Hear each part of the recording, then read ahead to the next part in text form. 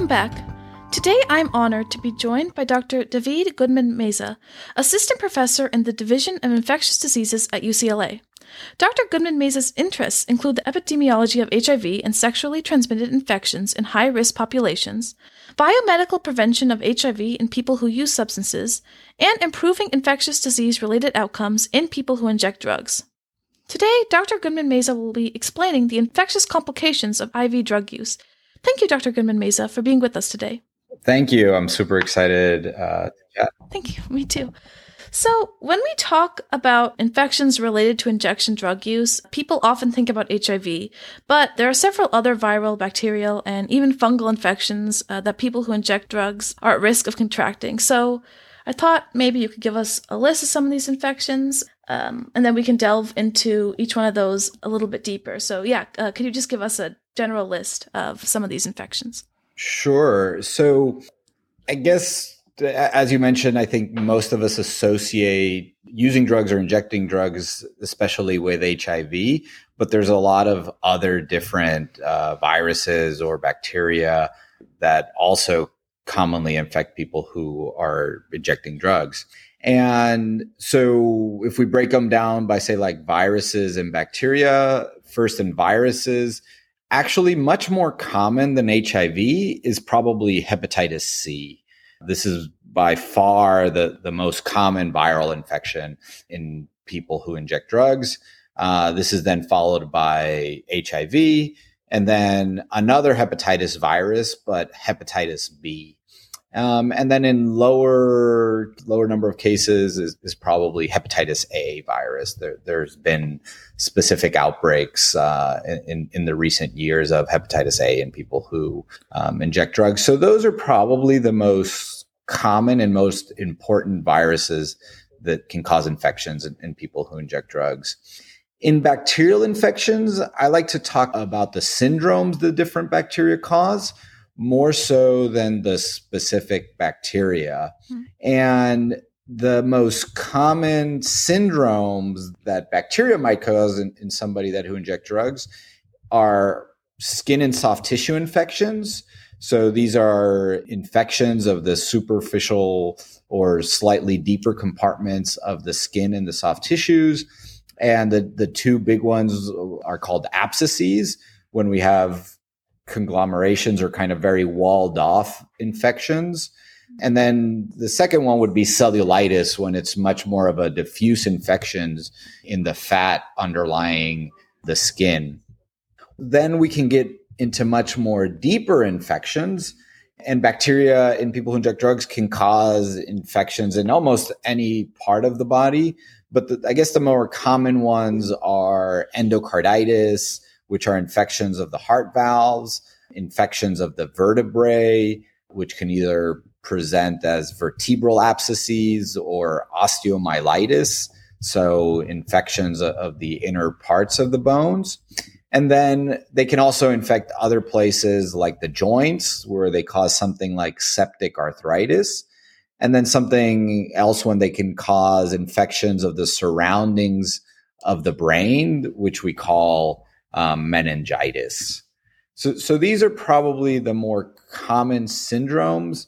By far, the most common bacteria that causes infections are the ones we call Staphylococcus aureus, and then probably followed by another bacteria called Streptococcus, or the different bacteria that form this group. In some rare cases, less common cases, I won't say rare, there's other bacteria like Pseudomonas or E. coli or other anaerobic bacteria that can also cause infections in people who inject drugs. So those are kind of the big players that can cause infections. Okay, thank you. So can we start with the two most common viral infections, hepatitis C and HIV? How has the current drug epidemic affected the rates of HIV and Hep C? Yeah, so I'll just preface in saying, I think that it is important to understand that HIV rates in people who inject drugs had steadily been declining since the CDC reported yearly numbers for this group in the mid 2000s. And this to me has been a marvel of public health. And because at that point, we really didn't have specific interventions or biomedical interventions like we have now in the form of PrEP, a medication to prevent HIV. We didn't have that in those years. And just with basic common sense public health interventions, we've been able to reduce the number of new infections in people who inject drugs year after year since the mid 2000s, really when the CDC kind of started providing this data on a yearly basis. In the recent years, the number of new diagnoses have kind of plateaued and have hovered around 2,000 a year. And this is of close to the 30,000 new HIV infections that we see a year. So of the 30,000, only about 2,000 a year are in people who inject drugs.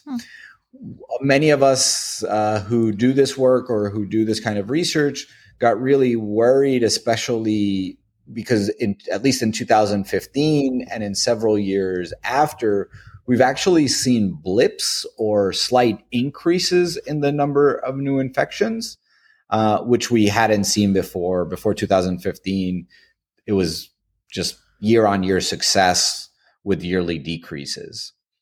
And the other big worrying part is that we've seen reports in both major cities like Seattle and Philadelphia of clusters of infections, but we've also seen these clusters in suburban or rural areas like Scott County, Indiana, or Lowell and Lawrence, Massachusetts, among many other locations.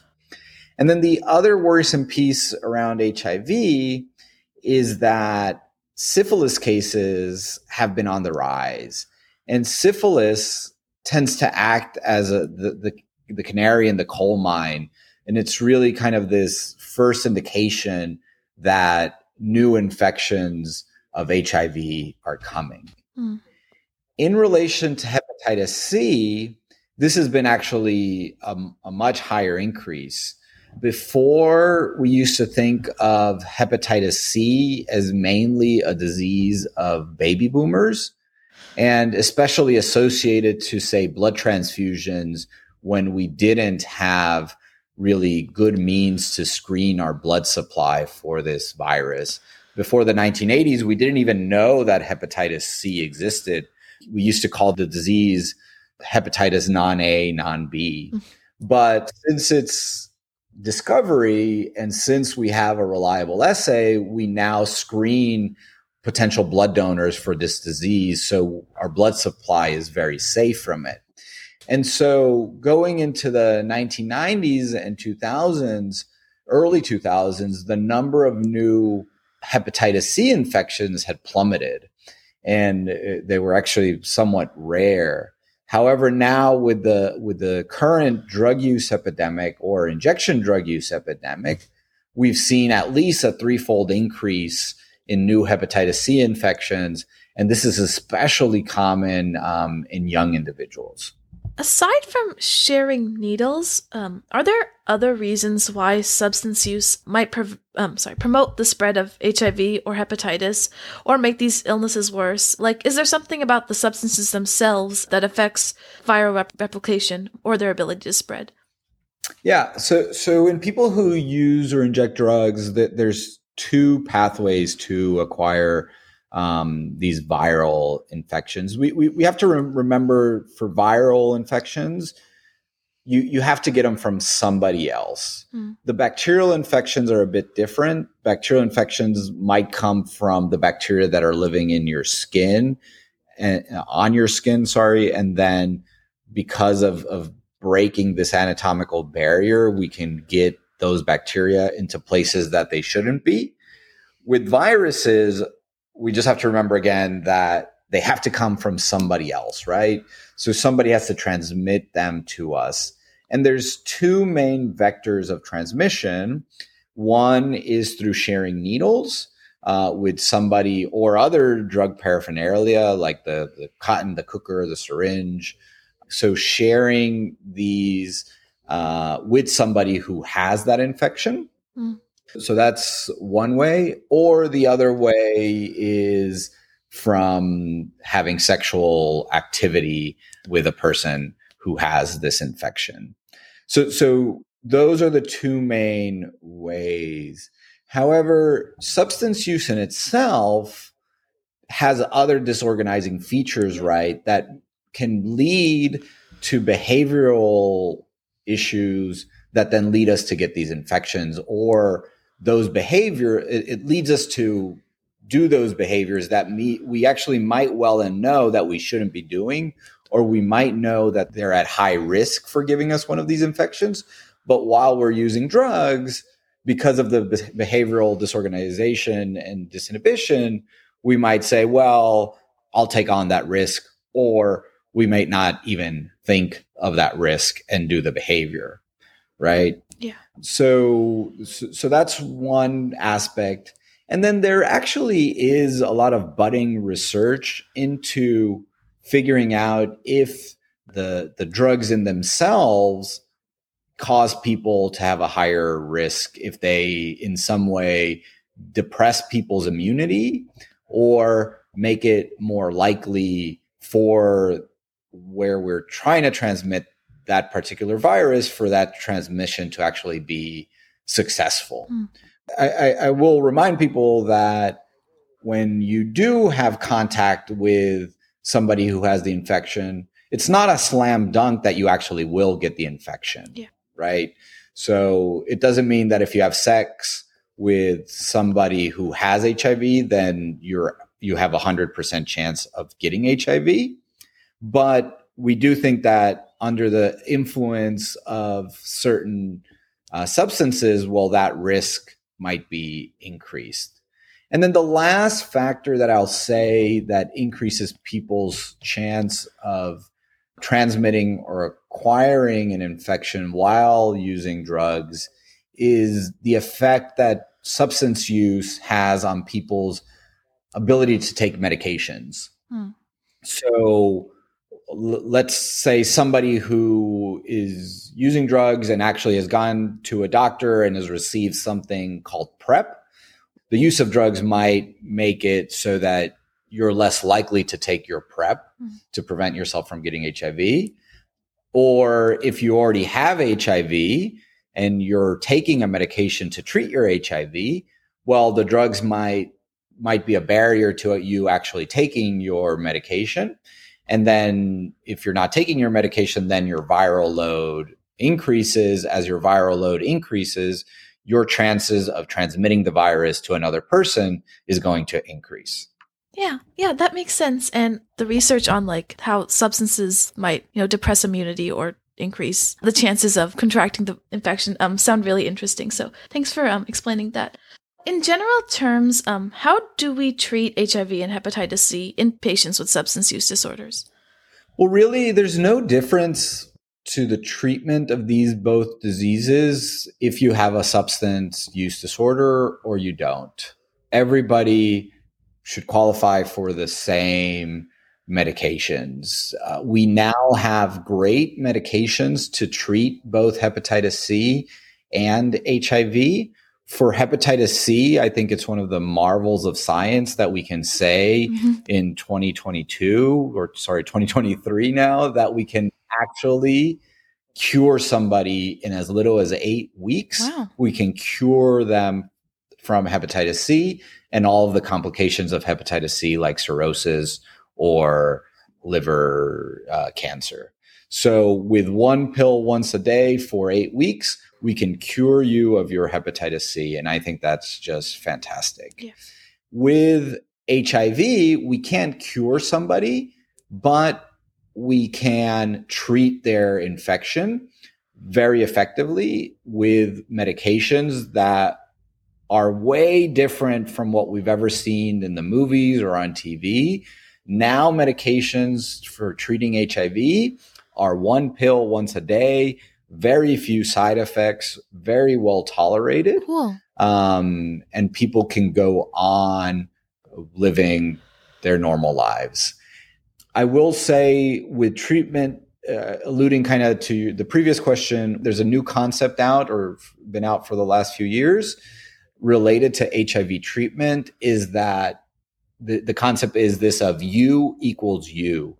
So this means that U means undetectable equals U, which is untransmittable. So if you're living with HIV and you manage to control your viral load or the amount of HIV in your blood, you cannot transmit HIV to another person. Wow. We know this for certain through the sexual route. It's less clear through the injection route, the route of sharing needles, but I really think that it's probably the case. We just don't have the studies yet to make this a firm statement. Yeah, thanks. So, understanding that substance use disorder treatment is often important to the treatment of HIV and hepatitis, do the medications for these viruses and for those for substance use interfere with each other? Not whatsoever. Okay. The treatments for opiate use disorder, in particular, alcohol use disorder, or even the new treatments that are being researched for methamphetamine use disorder, have no interaction with medications for HIV or hepatitis C. Or if they do have any interactions, we can change the hepatitis C medicines or the HIV medicines to ones that don't. So nowadays, there's no reason not to get both treated simultaneously. Great, thank you. That was very informative. So let's move on to some of the bacterial infections, and we'll start with the heart valve disease, infective endocarditis. Can you just talk a little bit about this illness? Yeah, so this is one of my kind of more favorite topics. Infective endocarditis, as you mentioned, is an infection of the heart valves and the inner lining of the heart. If we remember the anatomy of the heart, we have to think about it as this pump. And this pump has cavities where blood goes in.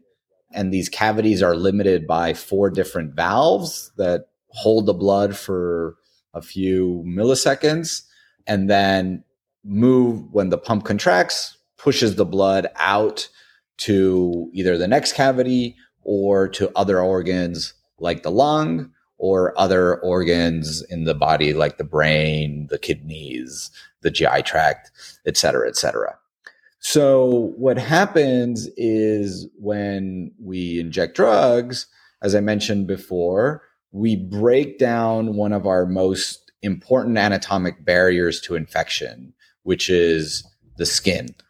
And when we break that barrier down, we risk the introduction of bacteria into deeper structures. Sometimes, if a person's lucky enough, they'll only get the infection right at the skin. So in the fat around the skin, although they'll form an abscess. It's something local. It's something that we can definitely treat with either popping the abscess or with a short course of antibiotics. When the infection gets deeper, it can then travel into the bloodstream, and these bacteria can make it into the heart and into the heart valves or into the inner lining of the heart. And if all the factors confluent and get it all right, and you land, these bacteria stick to those valves or stick to the inner lining of the heart, you then develop an infection. And this infection, especially on the valves, starts multiplying, and those bacteria start grow into a ball with other types of cells, other inflammatory cells called a vegetation. Mm. And these vegetations start eroding at those heart valves. and so start eating up these valves. And so these valves, which before were these like perfect blockers between cavities or between the heart and other organs, now become leaky. And these leaky valves can then lead to other complications like heart failure. On another side, these vegetations are, just think of them as little centimeter sized gunks of bacteria and other blood products. They can break off of those valves and then go to different parts of the body. So they can go into the lungs, or they can go up into the brain, or they can go into the kidneys. So cause complications in these other places. So how common is this infection in the injection drug use population, and like, is it unique to this population? So it's common enough, I would say, in kind of lay terms, it's common enough that people who inject drugs know about it or know somebody that has had it. Yeah. I won't say that everybody who injects drugs are going to get infective endocarditis. That's not true. And it's really hard to say, well, 1 out of 100 people who inject drugs gets endocarditis. I can't give you a statistic, but the way I can say it's common enough that the population who injects drugs knows about it or knows somebody who's had it. And regarding your other question, is this something exclusive to people who inject drugs? It's not.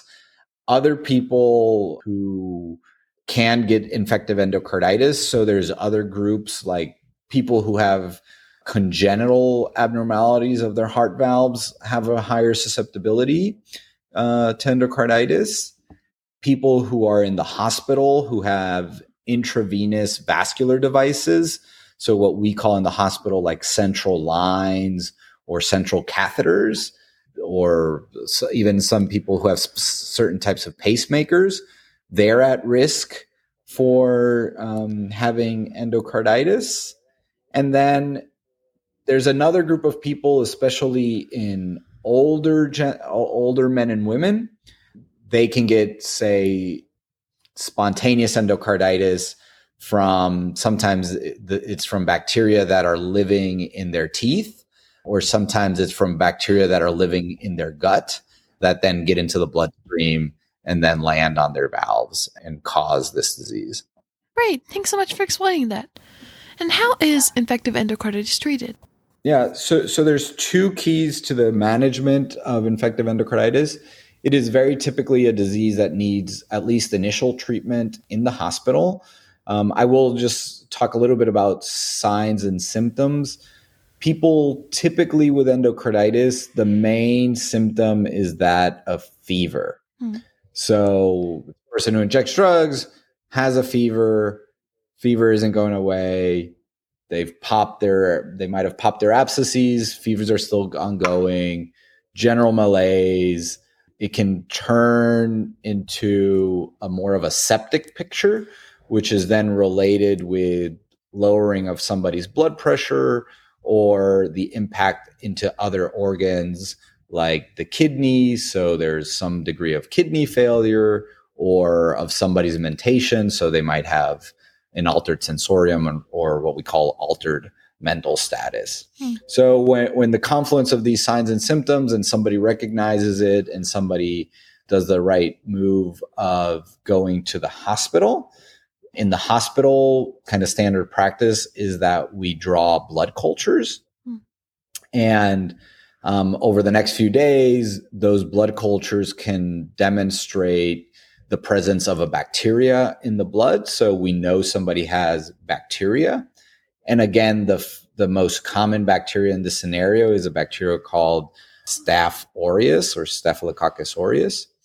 And so if we see this, the kind of next step is that because of the risk of somebody that has bacteremia of having endocarditis, the next step is we get an ultrasound of their heart called an echocardiogram. Yeah. And then if on that study we see these signs, either a vegetation or a perforated valve or some kind of abscess around the valves of the heart, that makes the diagnosis of endocarditis. Once we make the diagnosis of endocarditis, the next step is figuring out, does this person need surgery or not? And so especially the more severe cases of endocarditis, when the vegetation is very large, or there's a perforation, or there's an abscess, or there's a bacteria that might be very resistant to antibiotics. These are the cases, or there's frank heart failure. These are the cases that need surgery. All of the cases need antibiotics, and the antibiotics are typically given for at least 6 weeks. There's two other things that I'd like to just say here. One, on the front side, is the key piece of somebody going to the hospital when they start having symptoms. And there's a big problem here because people who inject drugs typically have faced multiple levels of stigma in their interactions with healthcare systems, either from the nurse, the medical assistant, the janitor, the doctor. At every level, people who inject drugs face stigma and face negative interactions. And so because of this history, they might be more hesitant to actually go to the hospital and actually seek care. And so this might delay the diagnosis and might make the disease more severe when they actually do present. If more severe, it increases their risk of severe complications or of mortality. The other piece I'd like to mention, there's two other pieces here. One is the piece on surgery. We have a huge issue, I think, going back to this stigma that people face of people who are people who inject drugs actually getting offered surgery, even if it's indicated. Wow. So this is a problem that surgeons might not actually offer surgical treatment based on certain biases that they might have, even when it's indicated. And so there's been newspaper articles, there's been ethical reviews on this issue. And then lastly, I'm going to say is that the antibiotics have traditionally been intravenous antibiotics. And so this poses a huge challenge for people who inject drugs. Typically, for say a person who doesn't inject drugs, if they need this long course of antibiotics, we would give them outpatient antibiotics. So we set up an intravenous line. They go home. They'll have a nurse come out to their home and give the antibiotics the first few days. Their families are trained, or they're trained in how to administer these antibiotics at the home. However, because of the nature of injection drug use, people who inject drugs have been typically excluded from this practice. And so they're either forced to stay in hospitals for 6 weeks or to be transferred to skilled rehab facilities or nursing homes or other types of medical facilities to complete their antibiotic courses. And this is really hard on people. And so we have people who use drugs not complete their antibiotics because they don't want to be stuck in the hospital or in these kind of nursing homes or skilled nursing facilities to complete those antibiotics. Now, more recently, we have new evidence that oral antibiotics might be as effective as intravenous antibiotics, but this practice is still not fully implemented in all medical centers. So there's still a lot of challenges for people who inject drugs, even when they do get the diagnosis, to get the appropriate care that they need. Yeah. Thank you for that great overview of infectious endocarditis, and importantly, for highlighting the challenges people who inject drugs face when trying to get care. So, would you mind talking a bit more about some of the common skin and soft tissue infections that you mentioned that are caused by injection drug use? Yeah, so we have this big group called skin and soft tissue infections, but then we can break them down a little bit more into either abscesses or cellulitis.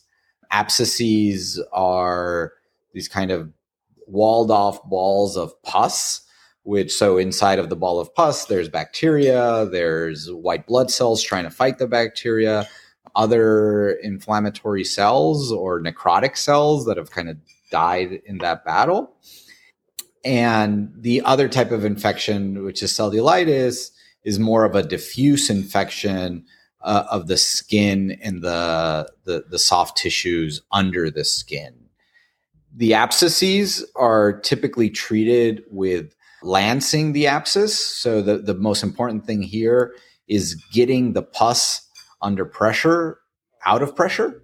So the big ball of pus, we need to insert a scalpel, open up the ball of pus, push on it and express that pus out. And in a lot of people, that's actually curative. But in it's kind of plus or minus. A lot of people will additionally get antibiotics. For cellulitis, we actually don't have a big ball of pus to poke at. We just have this kind of diffuse infection. So the treatment here is exclusively antibiotics. And typically antibiotic courses for cellulitis or an abscess will go anywhere from 5 to 7 days and typically can be of oral type of antibiotics. Again, the most common types of bacteria that cause these two types of infections are Staph aureus and then another group of bacteria called streptococci. So, and these both are what we call gram-positive organisms, if you want to remember your biology classes.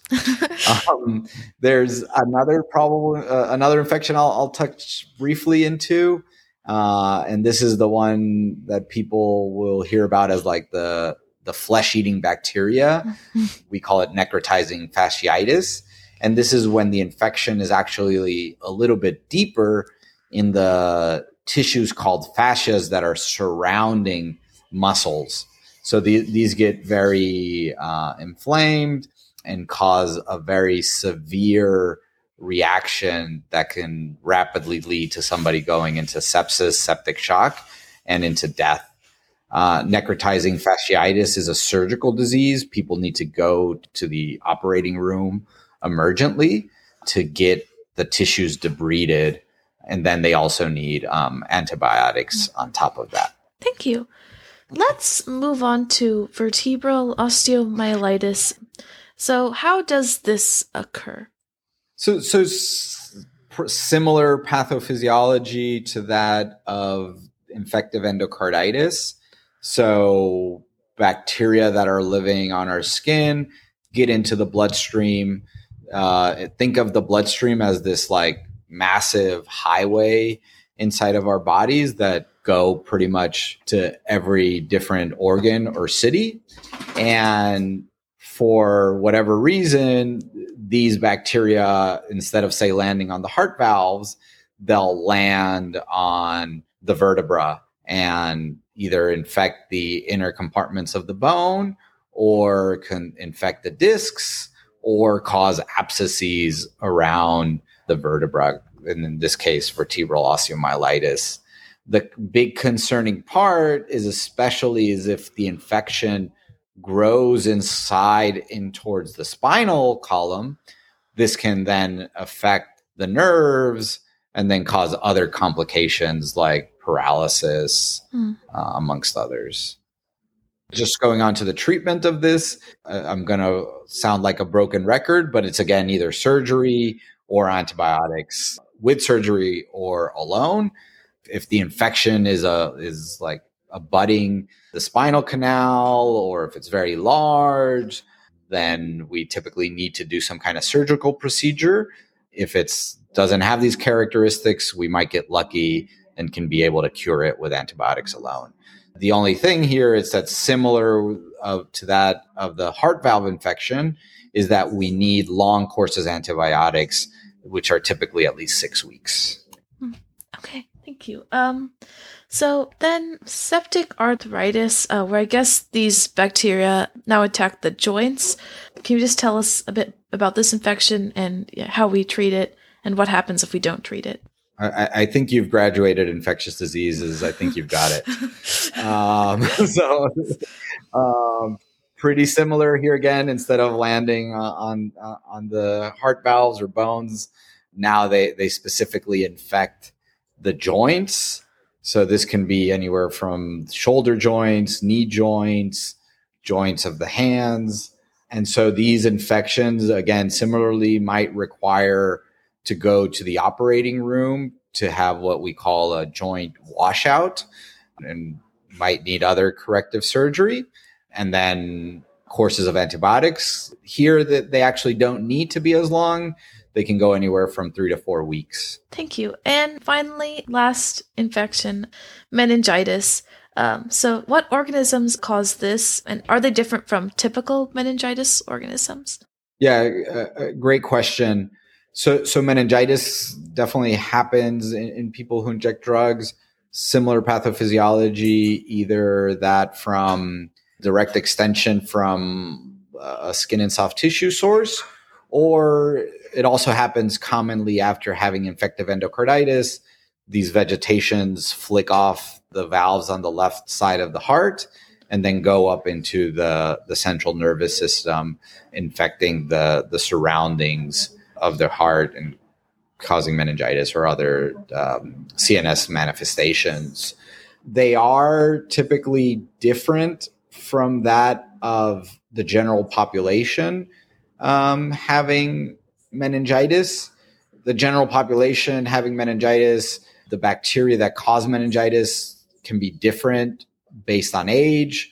Say, like young babies can have group B streptococci or E. coli, whereas adolescents might have, say, like meningococcal meningitis. Sounds a bit redundant, but it is a thing. It's a specific bacteria that causes meningitis that certain like college-age kids might get a vaccine for, or even younger groups.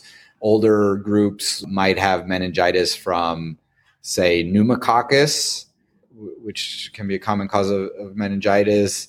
And then older groups can have meningitis for something like listeria. But in people who inject drugs, the flora goes back to that flora of skin and soft tissue infections, especially Staph aureus and streptococci. Yeah, thank you. So that is quite a list of problems, unfortunately. So what are some of the ways that we can prevent these infections? Yeah, this is the important part, right? How do we avoid them? The simple but not easy answer is, well, stop using drugs, right? But that might not be the kind of place where a certain person might be. So that's not a sufficient answer. One way is, if you're actively using substances, try to use them in the safest way possible. Engage with your syringe services program, go to classes on safe injecting practices, clean injecting practices. So always, always, always use a new syringe, never a shared syringe, never reuse a syringe. Every time you inject, make sure that you're doing proper antisepsis. So you're cleaning off the area of the skin where you're going to be injecting. Make sure that once you retire the needle, you clean off the skin as well. Don't inject into places that are actively inflamed or actively might have an infection. So those are a few common ones to avoid the kind of bacterial infections. With the viral infections, we have to remember that those we get from other people. So the key part here is don't ever share needles. So if you're going to inject, always use a new needle, always use new paraphernalia, never share that paraphernalia.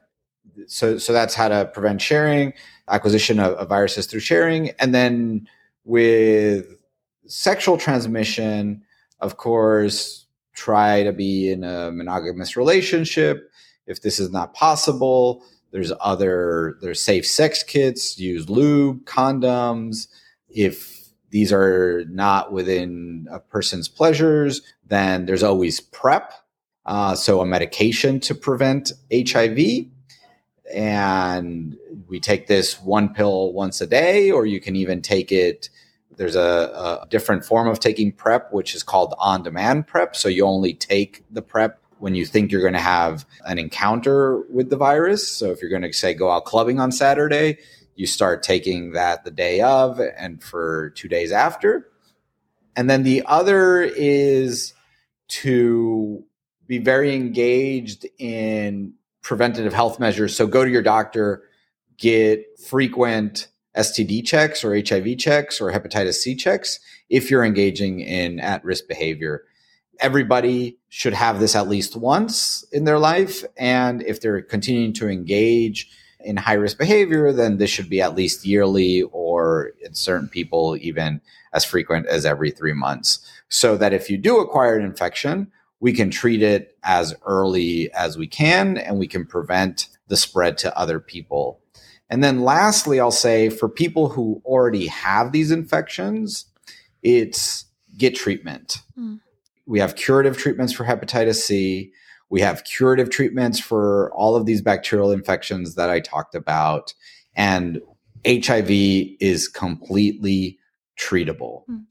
All of these treatments can be as confidential as you want them to be.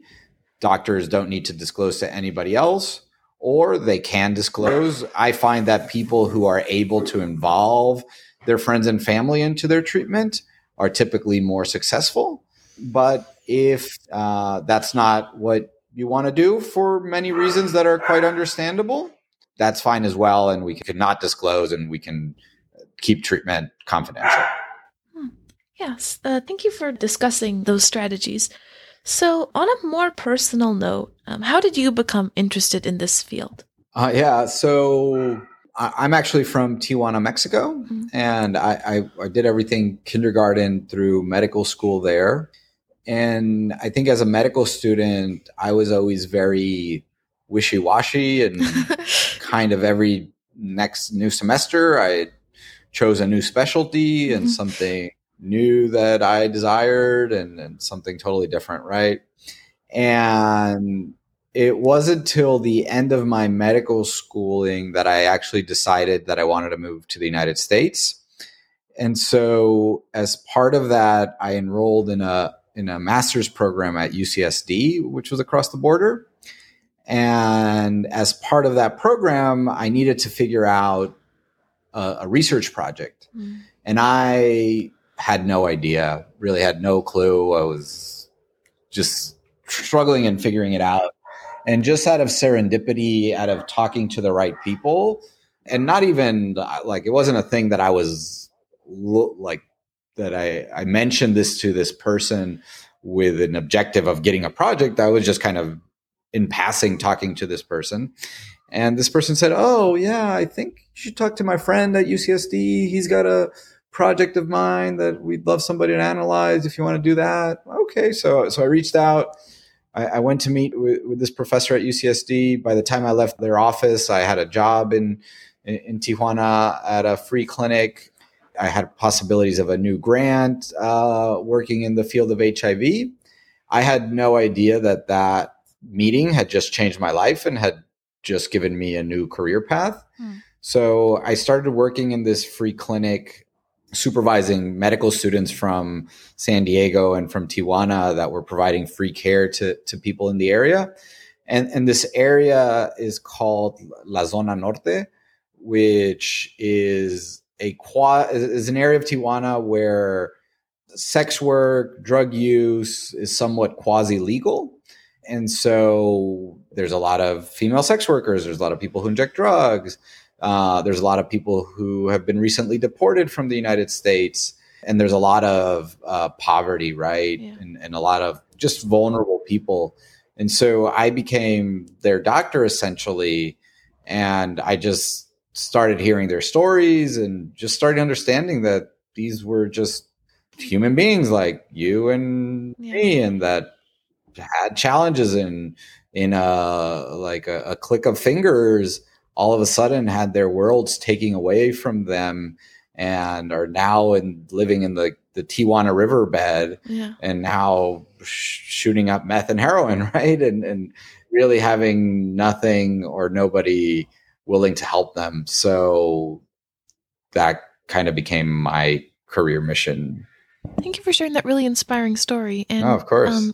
Interestingly enough, I actually came to a similar realization when I first started this podcast. So, I had really different views of people with addiction. So I'm really appreciative for you and what you do.